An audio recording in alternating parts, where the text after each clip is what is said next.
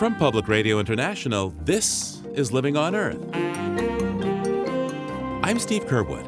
The Securities and Exchange Commission is investigating whether ExxonMobil deceived shareholders by not taking account of slumping oil prices and the risks of climate change regulation. Exxon seemed to be making these investments in a way that assumed that the world wouldn't take any serious action on climate change. And the fact right now is that the Paris Agreement is heading toward being put into force, and that is going to have very real impact on demand for oil and for the price of oil. Also, the aims and ideals of the Green Party. So our focus really is on a party of justice for a world of justice. We put people, planet, and peace over profit, and we call for an emergency jobs program to solve the emergency of climate change. Jill Stein, her vision and response to the charge of being a potential spoiler. That and more this week on Living on Earth. Stick around. From the Jennifer and Ted Stanley studios at the University of Massachusetts, Boston, and PRI, this is Living on Earth. I'm Steve Curwood. As the U.S. national elections draw near, we're taking a look at the environmental records and plans of the presidential candidates, starting this week with Dr. Jill Stein of the Green Party. Pollsters report Dr. Stein currently attracts only about 3% of the vote. But though she has little or no chance to win, in a tight race, her sliver of support could be the margin of defeat or victory for a major party candidate. Democrat Al Gore likely would have won in 2000 without the Green Party's Ralph Nader on the ballot in Florida or New Hampshire. So for insight into why the pollsters tell us some 3 million or more Americans could vote for Dr. Stein, she joined us for an interview in Cambridge, Massachusetts. Welcome to the program. Great to be with you, Steve. Let's start with talking about what the Green Party actually is. Many folks are kind of fuzzy about it. So tell me, what are your party's core values and why was it created? So our focus really is on a party of justice for a world of justice. We put people, planet, and peace over profit. And we recognize that people, planet, and peace all depend on each other. You can't get one without the other. You could say that we are the party of environmental justice, worker justice, racial justice, women's LGBTQ justice, immigrant justice, and sustainability, which is essentially justice for future generations. We are the one political party that does not take money from lobbying interests, from corporate interests, and we do not have a super PAC.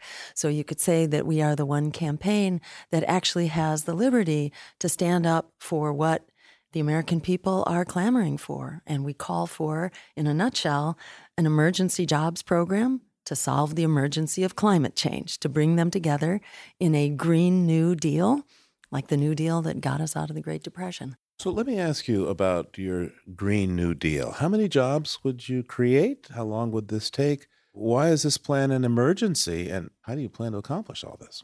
We plan to accomplish all this because we must accomplish all this. The Green New Deal declares that climate emergency, which is very real. Every month now is setting a new world record for the month of that name in terms of heat. Record storms, the fires up and down the West Coast, the flooding in the Southeast, and sea level rise predictions now with Jim Hansen, who hasn't been wrong yet, saying most recently that we can expect 10 feet and more of sea level rise as soon as 2060 is the date he put it at. So it is an emergency, and we must solve it. When Pearl Harbor was bombed at the outset of the Second World War, it took us 6 months only to transform our economy to a wartime footing because we recognized a national emergency. Right now, we have a global emergency that actually makes Pearl Harbor look like small potatoes because we're not talking about one harbor. We're talking about all harbors, all coastal population centers that we will lose in a catastrophic hit to civilization that, it will be very hard to survive. So we're talking, not centuries away. We're talking in all likelihood this century and potentially within decades. So it is time to mobilize. We call for eliminating fossil fuels by 2030, which is what the science actually says we must do if we are to hold temperature rise to less than 1.5 degrees centigrade, such that we can survive.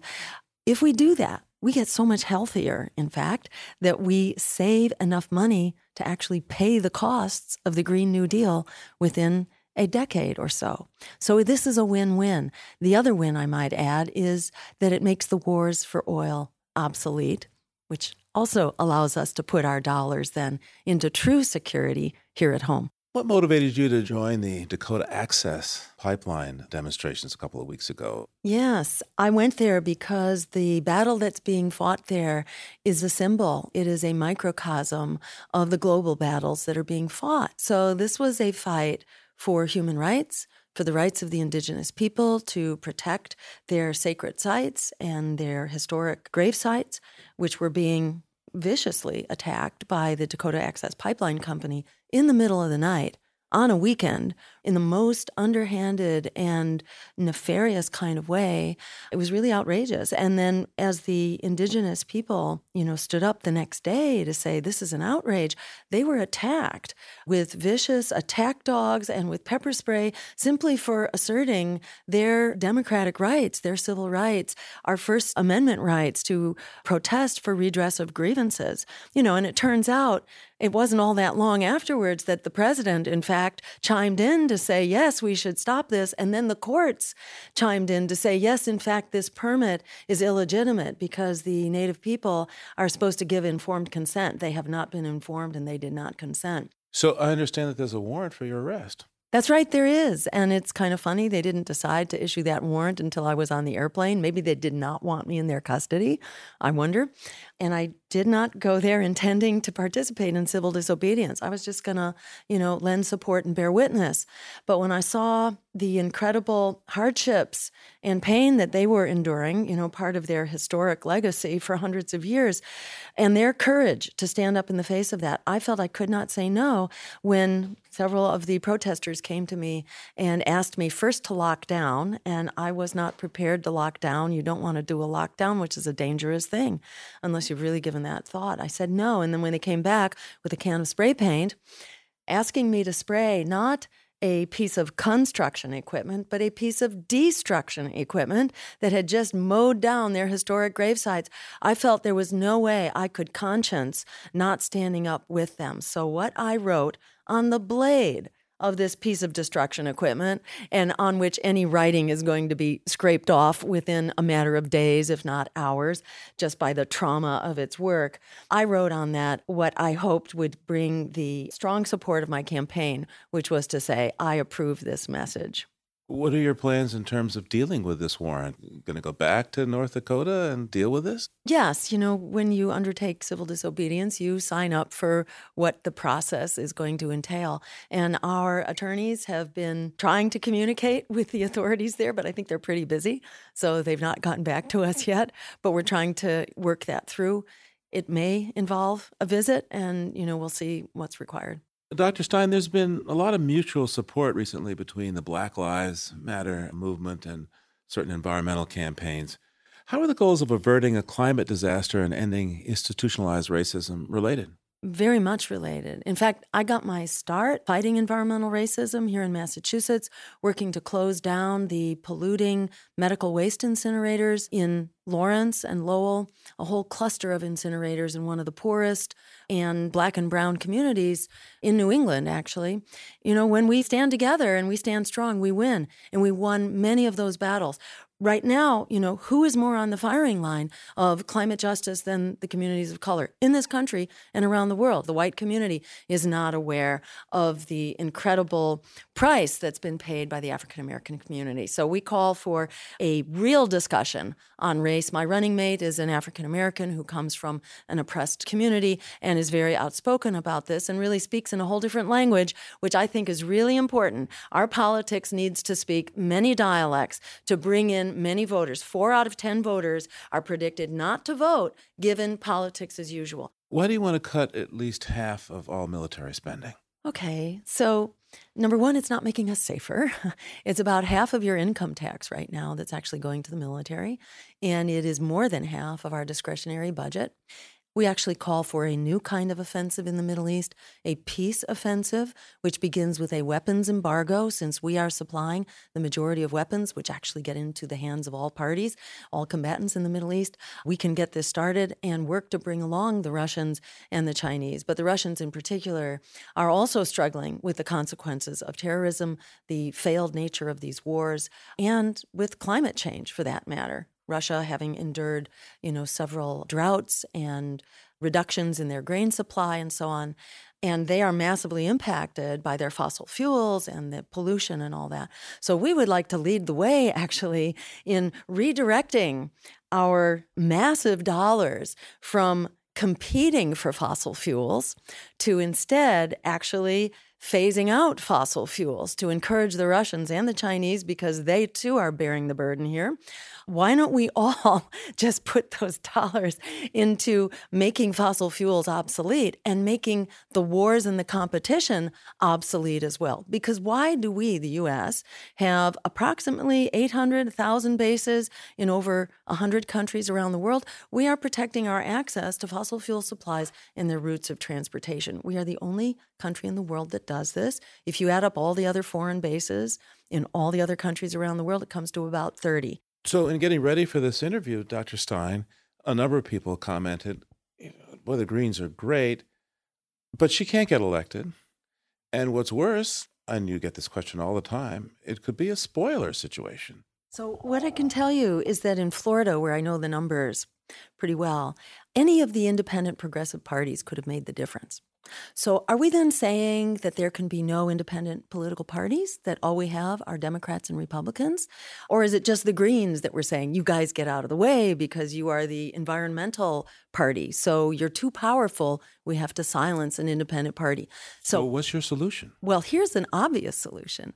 We could enact ranked choice voting right now and eliminate any splitting of the vote, any spoiling of the vote. And by the way, the parties of abolition, at the time of the movement to abolish slavery, they were also called spoiler parties because they were disrupting the system. So sometimes the system is so corrupt and so deadly that it needs to be spoiled if we're going to get out of here alive. And I would encourage people to actually look at the record, because while there are differences between the Democratic and Republican parties, unfortunately, those differences are not enough to save your job. The Democrats are leading the charge for the Trans-Pacific Partnership, NAFTA on steroids, that will send more jobs overseas. But wait a second.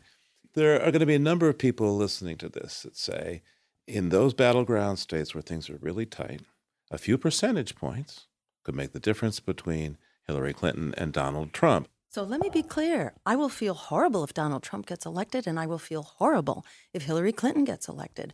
I think that banning Muslims from the country is not worse than bombing Muslims, which Hillary Clinton has been very busy doing. I think that Donald Trump, doesn't tell us what he's going to do in Syria. One can only imagine. But with Hillary Clinton, we don't have to imagine, because she wants to start an air war with Russia, a nuclear-armed power over Syria. And we can see how well that turned out in Libya. So, we're not going to get out of here alive with Hillary Clinton in the presidency if she gets her way. And by the way, she's likely to have a much more compliant Congress than Donald Trump would. The Republicans are the party of hate and fear, but the Democrats are the party of deportation, detention, and night raids. So there are differences, but the differences are not enough to save your life, not enough to save your job, and not enough to save the planet. Because under all of the above, the Obama policy, it's actually been far more damaging to the environment. Yes, we got more renewable energy, but nature does not care about renewable energy. Nature and the climate really care about how much CO2 and methane are going out there. So the bottom line, we're told we're powerless. In fact, there are 43 million young people who are locked into student loan debt right now. That is actually a winning number in a three-way presidential race. So we're only running low in the polls because the corporate media refuses to cover us. We've had less time than anyone. Basically 3 seconds of primetime network coverage is how much we've gotten. Yet we are up there in the polls where non-corporate parties have never been before, because there is so much hunger. Remember, in this race, it's not like Bush, Nader, Gore, because the public has rejected these candidates. They are the most disliked and distrusted ever in our history. Even the majority of Donald's supporters don't support him. They just can't accept Hillary. And the majority of Hillary's supporters don't actually support her. They're actually viciously against Donald Trump. What's wrong with this picture? Democracy is not a question of who we hate and fear the most. It needs an affirmative direction. It needs a moral compass. If we don't provide that moral compass, we have a moral vacuum, and it is the predatory political parties funded by the big banks, the fossil fuel giants, and the war profiteers who will continue to rule the day. We need to put our feet down. In the words of Alice Walker, the biggest way people give up power is by not knowing we have it to start with. We have it, it's time to use it, because to fail to use it now means we continue down this road. When is it going to get better exactly? When are we going to have, an election in which we can risk standing up if we can't do it now? Because the Democrats and Republicans are marching further to the right in each election. Dr. Jill Stein is the Green Party candidate for president. Thank you so much for taking the time with me today. It's been really great talking with you, Steve, and thanks for all your wonderful work.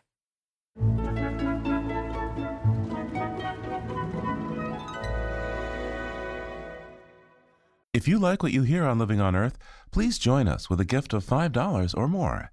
Just go to LOE.org and click on Donate at the top of the page. And thank you.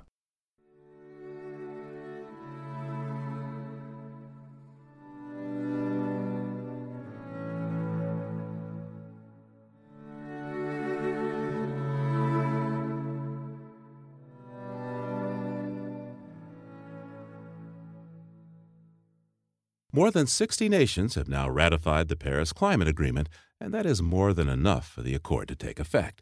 But there's another hurdle. Countries responsible for at least 55% of total global greenhouse gas emissions also have to ratify the pact. The process is moving quickly in comparison to the 8 years it took for the Kyoto Protocol to go into effect, and observers predict that 55% threshold for Paris will be reached shortly. I asked David Wasco, the International Climate Change Director of the World Resources Institute, just where things stand right now. Well, we're getting very close to what is a very significant moment. We've crossed the threshold for the number of countries. There are now 55 of them who have more than 55 who have joined the agreement. We're up over 60, in fact. And we're closing in on the other threshold, which is to have more than 55% of global emissions represented. As of last week at the major event at the UN, we reached 48%. India has now indicated, Prime Minister Modi has said that India will join on October 2nd. And so with that, we'll be at about 52% of emissions. So clearly, really closing in on that 55% level that's needed for it to go into force. And we have other countries that have said they're going to do so this year. So really the question is when that happens. So which countries are near to acceding to the agreement that would put it over the limit? Well, we have a bunch that I think may move quite soon. So Japan is one of those, and they have a special meeting of their legislative body, the Diet, that may do that. The European Union is having a special meeting of its council, the European Council, on Friday this week, and this is slated to be on the agenda, and so they may make a major step forward. And then there's some other countries as well. So we're talking about September 30th that the Europeans would be meeting. That's right. And their process may take several days to fully wrap up, but there's quite a decent prospect that they would move forward. And then there's some other countries that I think are sort of on the verge as well, Canada and South Korea in particular. So what are the important deadlines in this process? I'm thinking, of course, here in the United States, we're focused on the November 8th election day, but what's on the UN calendar? Sure. Well, there's been a lot of attention given to having the agreement enter into force this year, which would mean crossing that threshold by the end of the year. But we may get there quite a bit sooner. The dates to have in mind are, first of all, the next Conference of the Party, the COP, for the UN climate negotiations. That's when all of the countries come together each year. And this is COP22. It will take place in Marrakesh, Morocco this time. And it starts on November 7th, actually, the day before the U.S. election. If enough countries come on board the agreement and that 55% threshold is crossed by October the 7th, a month ahead, then in fact that meeting in Marrakesh would become the first formal meeting of the Paris Agreement, of all the countries that are party to the Paris Agreement. So what are the odds of making that October 7th to actually have this first meeting of the Paris Climate Agreement this year? Well, I think it's certain now that we will have entry into force this year. Now, whether that meeting in Marrakesh is that first formal meeting of the Paris Agreement is still an open question, but we seem in quite good shape for that to happen. If, for example, Japan or the European Union were to join the agreement before October 7th, then in fact that meeting in Marrakesh would become the first Paris Agreement meeting. Or if a combination of other countries, for example, Canada and South Korea, if they both join, that would put us over the threshold too by October 7th. That's quite plausible. And so I think we're looking at a very high likelihood, in fact, of having that Marrakesh meeting be a quite important one that really makes clear the global support for the agreement and puts in motion the operational elements of the agreement as well. David Wasco is the International Climate Director for the World Resources Institute. Thanks, David, for taking the time with us. Thank you.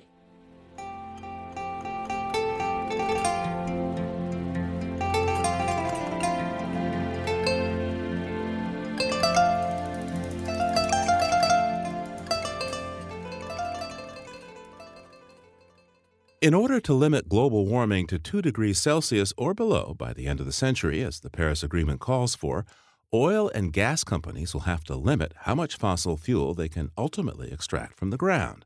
That raises questions for shareholders and regulators about the possibility of stranded assets. ExxonMobil is already under public scrutiny for allegedly hiding the truth its researchers had discovered about climate change, with attorneys general from the states of Massachusetts and New York conducting probes.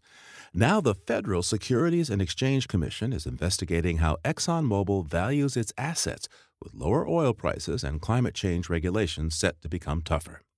Among those following this case is Andrew Logan, Director of Oil and Gas and Insurance Programs for Ceres, a nonprofit coalition of companies and investors concerned about sustainability, who joins us now. Andrew, welcome to Living on Earth. Thanks for having me. So first, tell me, what does this Securities and Exchange Commission investigation involve? Sure. It really involves 2, in a way, very simple questions. The first is, did Exxon violate accounting principles or mislead investors by failing to recognize what are called impairments of its assets anytime in the last couple of years? So essentially the idea is, if the price of oil goes down, one would assume that the value of your assets as an oil company would go down. And if you look across the industry, there have been hundreds of billions of dollars of assets that have been written down by essentially every company except Exxon. And so the question from the SEC is what makes Exxon so special that it doesn't have any assets that are being devalued? And the second, and I think more interesting part of the investigation, is whether Exxon calculated the potential impacts of climate policies on its business in a way that was accurate and fair to investors. So, Andrew, briefly give us the backstory. Why is the Securities and Exchange Commission looking into Exxon's valuation practices? What's the origin of this investigation? Sure. The origin, I guess, goes back quite a while. If you want to trace the story to the beginning, it goes back at least 10 years to when a group of investors began raising real concerns about Exxon's business strategy in a world that is beginning to take climate change seriously. And the concern there is really, if you look at the oil industry, these are companies that are investing, for 10, 20, 30, 40 years in the future. And, Exxon seemed to be making these investments in a way that assumed that the world would continue depending on oil and gas for most of its energy needs, and that the world wouldn't take any serious action on climate change. And I think what we've seen, particularly in the last 18 months, is that the world has changed in a very fundamental way. With the Paris Climate Agreement, we have a real path forward on climate policy. We've seen significant innovation in technologies around electric vehicles and renewables. And so it looks like we're heading to a very different future from the one that Exxon is planning for. I think you're beginning to see other companies, whether it's ConocoPhillips or Total or Statoil, realize the need to diversify their business away from fossil fuels. You see Total putting a lot of money into solar, into batteries for energy storage. You see Statoil putting a lot of money into wind. And so the industry is beginning to move, and there's a very real risk that Exxon and its investors are left behind. So the Securities and Exchange Commission is looking at Exxon's longstanding practice of not lowering the value of its oil and gas reserves when prices fall, and of course with the threat of more regulation of carbon. Walk me through some numbers, if you have them, Andrew, about how Exxon's valuations compare to what's going on in the rest of the industry. Sure. Well, I think over the last couple of years, with the price of oil falling fairly precipitously, from over $100 to now in the mid-40s, I think we've seen every major oil company, from Chevron to Conoco to BP to Shell, write off, in many cases, tens of billions of dollars in assets. So I think cumulatively it's around a $400 billion write-off across the industry. And, that's something that the industry does on a regular basis when prices go up and down. It's something you invested in that only makes money at $80 a barrel. If the price is down to 40 or 50, maybe it's not a viable project anymore, and so you can't carry it on your books as an asset. Where Exxon is different is that it clings to this view that, eventually the price of oil is going to go back up to where it was before. Well, one would think that in some respects they're right. Probably over the short term might see an increase in demand. But of course, over the long term, science is telling us that for the planet to survive, we've got to get out of burning fossil fuels. Right. And, I think the SEC doesn't allow you simply to use your own beliefs or hopes in when it comes to accounting for your assets. And so whatever Exxon may believe about the future, it has to go by what the facts are on the ground. And the fact right now is that the Paris Agreement is heading toward being put into force, and that is going to have very real impact on demand for oil and for the price of oil. So how have shareholders responded to the increased public scrutiny of Exxon's policies involving climate disruption? Well, it's interesting. I mean, shareholders have clearly gotten the message that times have changed and that the post-Paris world is a very different one for the fossil fuel industry. We've seen a lot of pressure from very large, very conservative investors on the company to change both its disclosure on climate change and some of its actions. So in the spring, in the run-up to the ExxonMobil annual meeting, we saw investors with over $10 trillion in assets come out and publicly call on the company to change its stance and its actions on climate change. So to me, that was a real sea change in the way that investors have been looking at this company. I mean, it wasn't so long ago that Exxon really was a gold-plated company that no one thought could do any wrong. And in a matter of just a couple of years, that has completely turned around. Now, Andrew, what action could the Securities and Exchange Commission take if the agency finds out that ExxonMobil has acted inappropriately regarding informing folks about their accounting and other disclosures regarding climate change? Yeah, I mean, as a public company, you never want to have the SEC come knocking on your door. And I think, it could end in all sorts of ways. It could result in anything from no action at all to an agreement with the company to change its disclosure and accounting practices to something much more severe, like a large financial penalty or a civil or criminal action. You only have to look at the last decade of SEC enforcement actions against accounting firms and banks, multi-billion-dollar fines to see how large the penalties can be. I think as well, in a way, the greatest risk that this investigation poses for Exxon is that it has the potential to really undermine investor confidence in the company. With the banks, the allegation was essentially just a perversion of their normal business practices. They were doing mortgage loans in ways that were shady or improperly disclosed. With Exxon, they really are looking at the very core business of the company and the valuation of the assets without which the company has no value. So you have to assume that any outcome here where the SEC wins is one that is going to have a very profound impact on Exxon and its investors. Andrew Logan is the Director of Oil and Gas and Insurance Programs at Ceres. Thanks so much, Andrew, for taking the time. Thanks for having me. We contacted Exxon for comment. Media Relations Manager Alan T. Jeffers sent us a statement which is posted on our website, loe.org. It reads in part, "We are fully complying with the SEC request for information and are confident our financial reporting meets all legal and accounting requirements."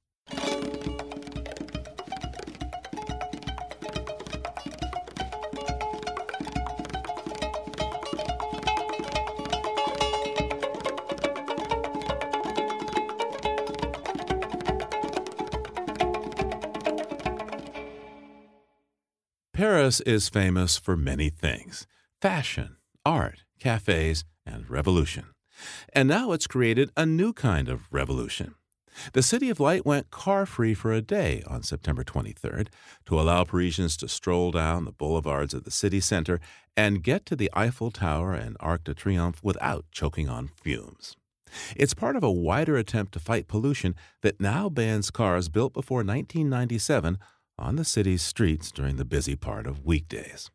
We called up Hervé Lafif, a transportation expert in the Paris Deputy Mayor's office, to find out what the ban actually covers. The new car ban will affect any vehicle with driving inside the city of Paris, from motorcycle to heavy goods vehicle. Since the 1st of last July this year, car manufactured before 1997 cannot be used in Paris from Monday to Friday between 8 a.m. and 8 p.m. Our target is to remove from day-to-day circulation all pollutant vehicles used for commuting. But people can still use old cars during the weekend. Now, how bad is the air in Paris? I know at one point a couple of years ago it had the worst air of any city on the planet, but to what extent has that persisted? Today we have some survey which says that half of citizens of Paris exposed to a bad quality of air. We know also for sure that every year 2,200 people are dying because of air quality. It's the third cause of death in Paris, just after alcohol and tobacco. We are not complying to European standards limits. Half of the citizens of Paris are largely above the European limitation. So we need to do something.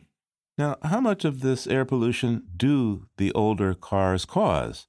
We know for sure that transportation has an impact on NOx emission and PM particulate emission. And for particulate, transportation is 60% of emission, and for NOx, it's 74% of emission. And we know that all these old cars are responsible for 5% of NOx and 3% of PM 2.5. In other words, the older cars caused twice as much pollution, kind of on average, compared to newer cars. Yeah. So how are these new regulations going to affect the environment, do you think? How much pollution can you reduce? We know for sure that we will reduce emission of NOx and particulate matters until 5% above, but this is only the first step, and there will be other steps next year to ban diesel vehicle in 2020. So no diesel vehicles at all inside the city of Paris by then? Yes, that's the objective. So how does the steps that you're taking in Paris compare to what other cities are doing in Europe? We are quite late in Paris because since 20 years now, there is about 200 low-emission zones in different cities in Europe. Sometimes it's very big low-emission zone, like in London, where it's 1,700 square kilometers. Sometimes it's very tiny, like in some city centers in Italy. But today in Paris, what is different is that we are banning all kinds of vehicle, from motorcycle to heavy goods vehicle. A lot of other cities in Europe are only focusing on heavy goods vehicle or motorcycle or light vehicle. How are people reacting to all of this? Parisian people are very, very few motorized. Only 40% of households in Paris has a car. So a majority of population today is experiencing a bad air quality, and few people are using cars and polluting. So even if some people are quite upset because they will not be able to use their car anymore, a majority of people are very happy that we are doing something against pollution. So a minority of folks are making bad air for everyone right now. Yes, it's something like that. What kind of incentives is the city offering to help people comply with this? We have two kinds of incentives. The first one for Parisian people is an incentive when we say to them, if you get rid of your old car, you can have some fundings for public transport, for buying a bicycle or an electric bicycle and things like this. We are not helping people to buy a new car. And for professional, for economic activities like plumbers, like deliverymen and so on, we have some incentives to help them to buy more clean vehicles. So what kind of exceptions, if any, are there? There is some exception. For example, disabled people who need their car can use their car even if it's before 1997. For example, also we have vintage cars have special authorization to be used in Paris. So what are the other actions that Paris has tried to limit pollution from vehicles? There is a lot of action about mobility. For example, we have a very huge plan to promote the use of bicycles. We will spend 150 million euros until 2020 to create bicycles lane, to create parking stations for bicycles. Today we have 5% people using bicycle per day. Our goal is to have 15% of people using bicycles. So we will triple the number of bicycles in Paris. Our plan is to remove some lane for cars and replace them by lane for bicycles in order to make it more safe, more speed and so on. For example, if you know Paris, there is a motorway along the Seine River in the center of Paris. Indeed. This motorway will be closed for cars beginning next October. It will be replaced by pedestrian and cycle pace. We have also some projects about public transport with a new cable car, with new high bus transit inside Paris, and a lot of little things like this. Hervé Lafif is with the Deputy Mayor for Transport in Paris, France. Thanks so much for taking the time with us today. Thank you for listening to me. Bye-bye.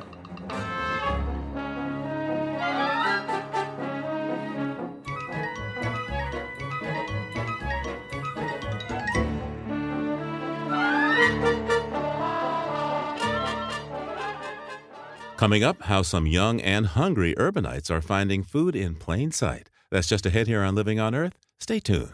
Support for Living on Earth comes from the Gordon and Betty Moore Foundation and from a friend of Sailors for the Sea, working with boaters to restore ocean health. It's Living on Earth. I'm Steve Curwood.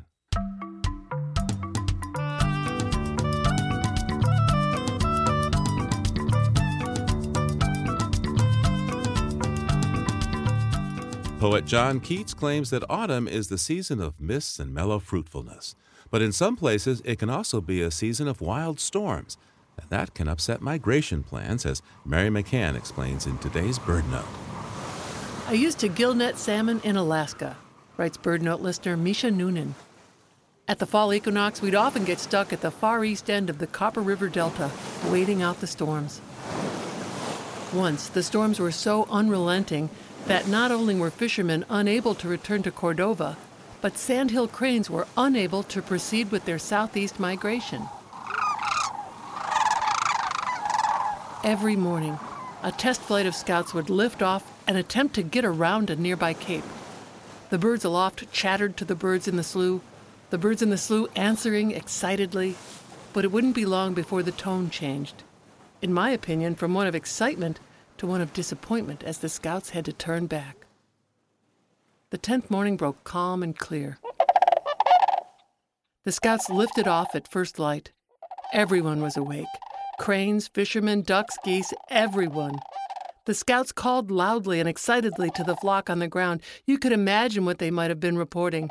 1,000 feet, clear and calm. 2,000 feet, visibility unlimited. 3,000 feet, we're around Kayak Island and out of here. Soon, 10,000 sandhill cranes filled the sky. In 20 minutes, they were gone. Silence. The rally of the sandhill cranes was over for another year. I'm Mary McCann. For pictures, migrate on over to our website, loe.org.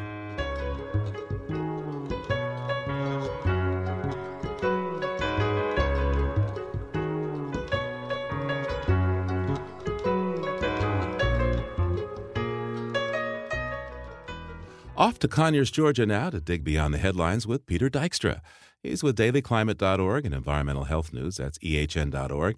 And he's on the line now. Hi there, Peter. Hi, Steve. Hey, how about that debate a few days ago? Oh, yeah. One more presidential debate where the moderator isn't interested in asking about climate change, right? Nope, not a single question in any of the presidential debates 4 years ago, and none this time from moderator Lester Holt. But without prompting from the moderator, both Donald Trump and Hillary Clinton made mention of it. Late in the proceedings, Mr. Trump ridiculed the position held by his opponent and by President Obama that climate change is a major threat to global security. Well, another place that's accepted as fact is the Pentagon. Hey, remind us what Hillary Clinton said. Well, she gave a plug for clean energy and pointed out that Donald Trump has repeatedly called climate change a hoax. Trump denied ever having said that, as if the multiple times he has said exactly that on Twitter and in interviews aren't available for the world to see. So let's see, he denies his own denial. Precisely. And the day after the debate, his campaign manager, Kellyanne Conway, said he does believe in climate change, but that it has nothing to do with human activity. But his running mate, Mike Pence, said this week that climate change is real and human-caused. Okay. Well, there are supposed to be 2 more presidential debates in October. Let's see if there's a climate question then. Yeah, let's see. But here's a couple more election-related notes. Donald Trump chose the leader of his transition team for the Environmental Protection Agency last week, and it's Myron E. Bell, a Washington lobbyist who's pretty much made a career out of trying to destroy the EPA. Have the fox guard the henhouse? Well, let's keep it in a political vein. It's a little bit like appointing white supremacist David Duke to run the Civil Rights Commission. Oh, ouch. And Steve, I wanted to mention one poll, well, it's sort of a poll, where Trump holds a better than 3-to-1 advantage over Hillary Clinton. Oh, what's that? The makers of the Chia Pet say sales of the Donald Trump Chia Pet is winning in a landslide, 78% to 22% for the Hillary Clinton Chia Pet. Well, thanks for that seedy bit of election intelligence. What's next? People tend to throw around the term game changer pretty casually, but here's a number that may well be a true game changer for the energy industry. The International Energy Agency says that investment in new oil and gas production took a dramatic drop of about 25% in 2015. Hey, we're talking about huge here, and maybe that's an omen for where we're headed. Did they give a reason for the drop? Well, there's no single reason for it, but as wind and solar power become cheaper and more competitive, they're leaving their mark, and so are the potential demands of the Paris Climate Accord. The biggest single reason comes from the oil and gas industry itself. Prices have dropped so much that they're not as attractive an investment. IEA also says it expects investments in oil and gas to continue to decline in future years, but maybe not by 25% a year. Still, that could really be a big game changer. Well, Peter, now it's time for our weekly environmental history lesson. What have you got? Last week, I attended the annual conference of a group we both belong to and both admire, the Society of Environmental Journalists. We heard from speakers like California Governor Jerry Brown, and we had several days' worth of deep discussion on the science and politics and economics of all the issues we cover here and others cover in news outlets around the world. Yeah, and SEJ has been around just about as long as Living on Earth has been on the air. Right. In fact, the first SEJ conference was 25 years ago this week in Boulder, Colorado. A lot has changed since then, but a lot hasn't. Despite at least 12 Pulitzer Prizes won by environmental writers and reporters, in some places we're still regarded as the gum on the bottom of journalism's shoe, which brings us to an epic tale that helped inspire the founding of the organization. Now, this wouldn't be the story about a famous TV reporter, would it? It would indeed. Back in 1989, Sam Donaldson of ABC News, and folks might remember him as the alpha dog in the White House press corps, shouting questions at President Reagan in his deep baritone voice. Well, he was interviewed as he left the White House beat to host a weekly show, and the reporter asked him if this was a demotion. Sam explained what a true demotion and shaming would be for a star reporter, and he said, "It's not like I'm being shifted to the ecology beat." Well, thanks a lot, Sam. And there are big changes afoot at the Society of Environmental Journalists, right? There are. Beth Park signed on as SEJ's executive director shortly after its founding, and she's moving on after a quarter century of great leadership. It's been a tough week for me, Steve. Not only did Vin Scully and David Ortiz retire from baseball, but Beth Park is walking away. They're all leaving great legacies behind. Well, she is in their league. Well, notwithstanding the nonprofit pay grade. Yeah. Peter Dykstra's with Environmental Health News. That's ehn.org and dailyclimate.org. We'll talk to you again real soon, Peter. Thanks, Steve. Talk to you soon. And there's more on these stories at our website, loe.org.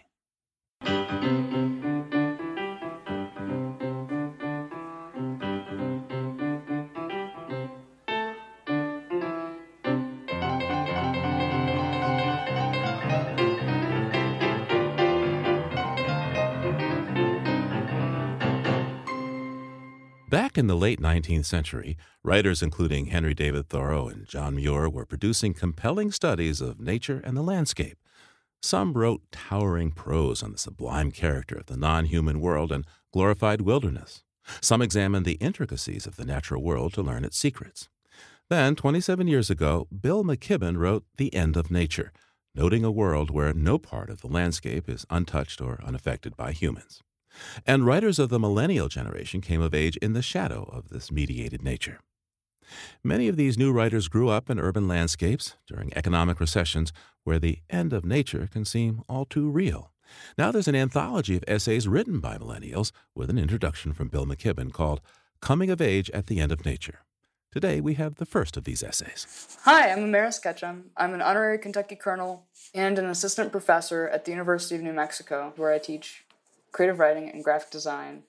Kentucky disbanded its militia after the War of 1812, and since then, to be a colonel is a honorary status, And it just is basically a title that it's given by the governor, and it means you're sort of an ambassador, cultural ambassador to Kentucky. Amaris Ketchum says she came of age at, in Bill McKibben's phrase, the end of nature, and she's typical of many of her generation who are frequently lowly paid, ambitious and idealistic, and also often hungry. In this excerpt from her essay, Urban Foraging, she explains how she and her friends sometimes cope. We've got tricks to get grub. We've specialized. We convene and share our food. We're underemployed, staffers at local nonprofits, because we believe in a more sustainable future and our hearts are in the right places. And nonprofits know how to take advantage of youth. I'm mostly living off of black beans and rice, and in the summer, fresh fruit. I gather fruit from the neighborhood trees. I've always foraged around the house. I'm from the country. You can catch and boil tiny crawdads and minnows from the creek, steal pears from someone else's tree, and taste test foliage and berries for edibility. I only got poisoned once, after dining on several apples that must have been a little funky, because I spent the next day suffering from dizziness and headaches. Still, I've gotten food poisoning more often from cheap restaurants than the trees. One neighborhood I lived in had so much food in the summer and fall that I drew a map detailing the locations of apples, apricots, blackberries, cherries, pears, plums, and raspberries, so I wouldn't forget the following year. Other goodies grew in yards: chamomile, clover, dandelions, lavender, nasturtium, and rosemary. While I never asked permission, I chose plants in abandoned lots or apartment complexes before venturing onto private property. Usually, it was sunny outside and there were people around, and when these people saw me picking fruit, they would stop to join me.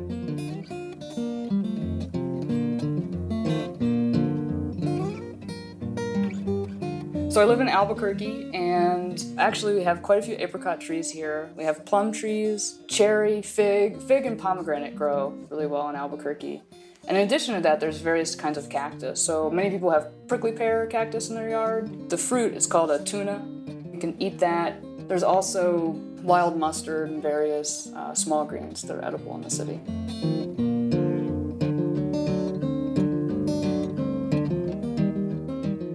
I think that there's a sense of community that can develop around it, because it's often an experience that people haven't shared with others. For example, there's a scene in my essay where I talk about going to an apartment complex that has a plum tree, and as soon as I started picking plums, people came out of the apartment complex and they were like, "Oh, I didn't realize I could pick plums from this plum tree. Do you know how to make a pie?" And then a car of these guys that looked like thugs sort of pulled up and got out, and they're like, "Is this your plum tree? Can we have plums?" And so then they started enjoying the plums, and some teenagers came over, and within 10 minutes, all of a sudden, there was this sort of instant community of people from many different walks of life all hanging out at this plum tree, eating fresh fruit.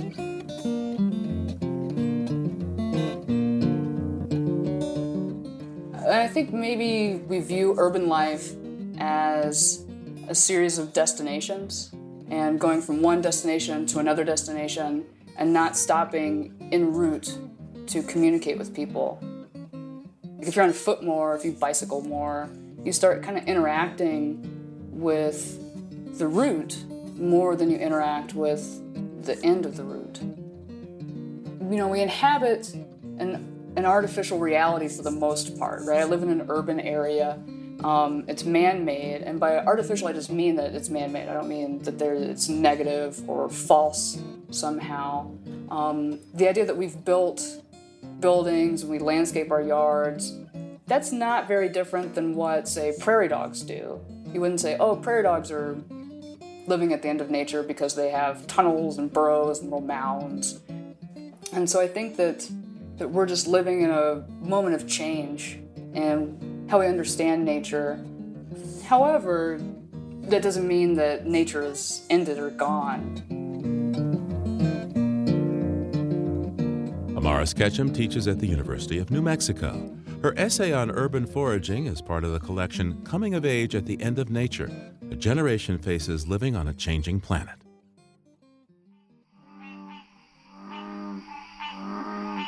We leave you this week mired in a southern swamp. A loud chorus of green tree frogs and booming bullfrogs is interrupted by the insistent calls of a limpkin.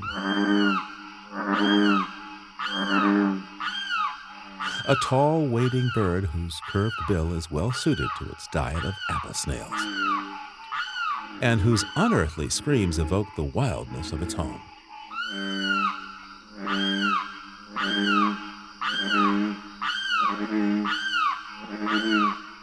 Lang Elliott and Ted Mack recorded this soundscape on the Wassissa River in Florida for the Nature Sound Adventures Series CD, Voices of the Swamp.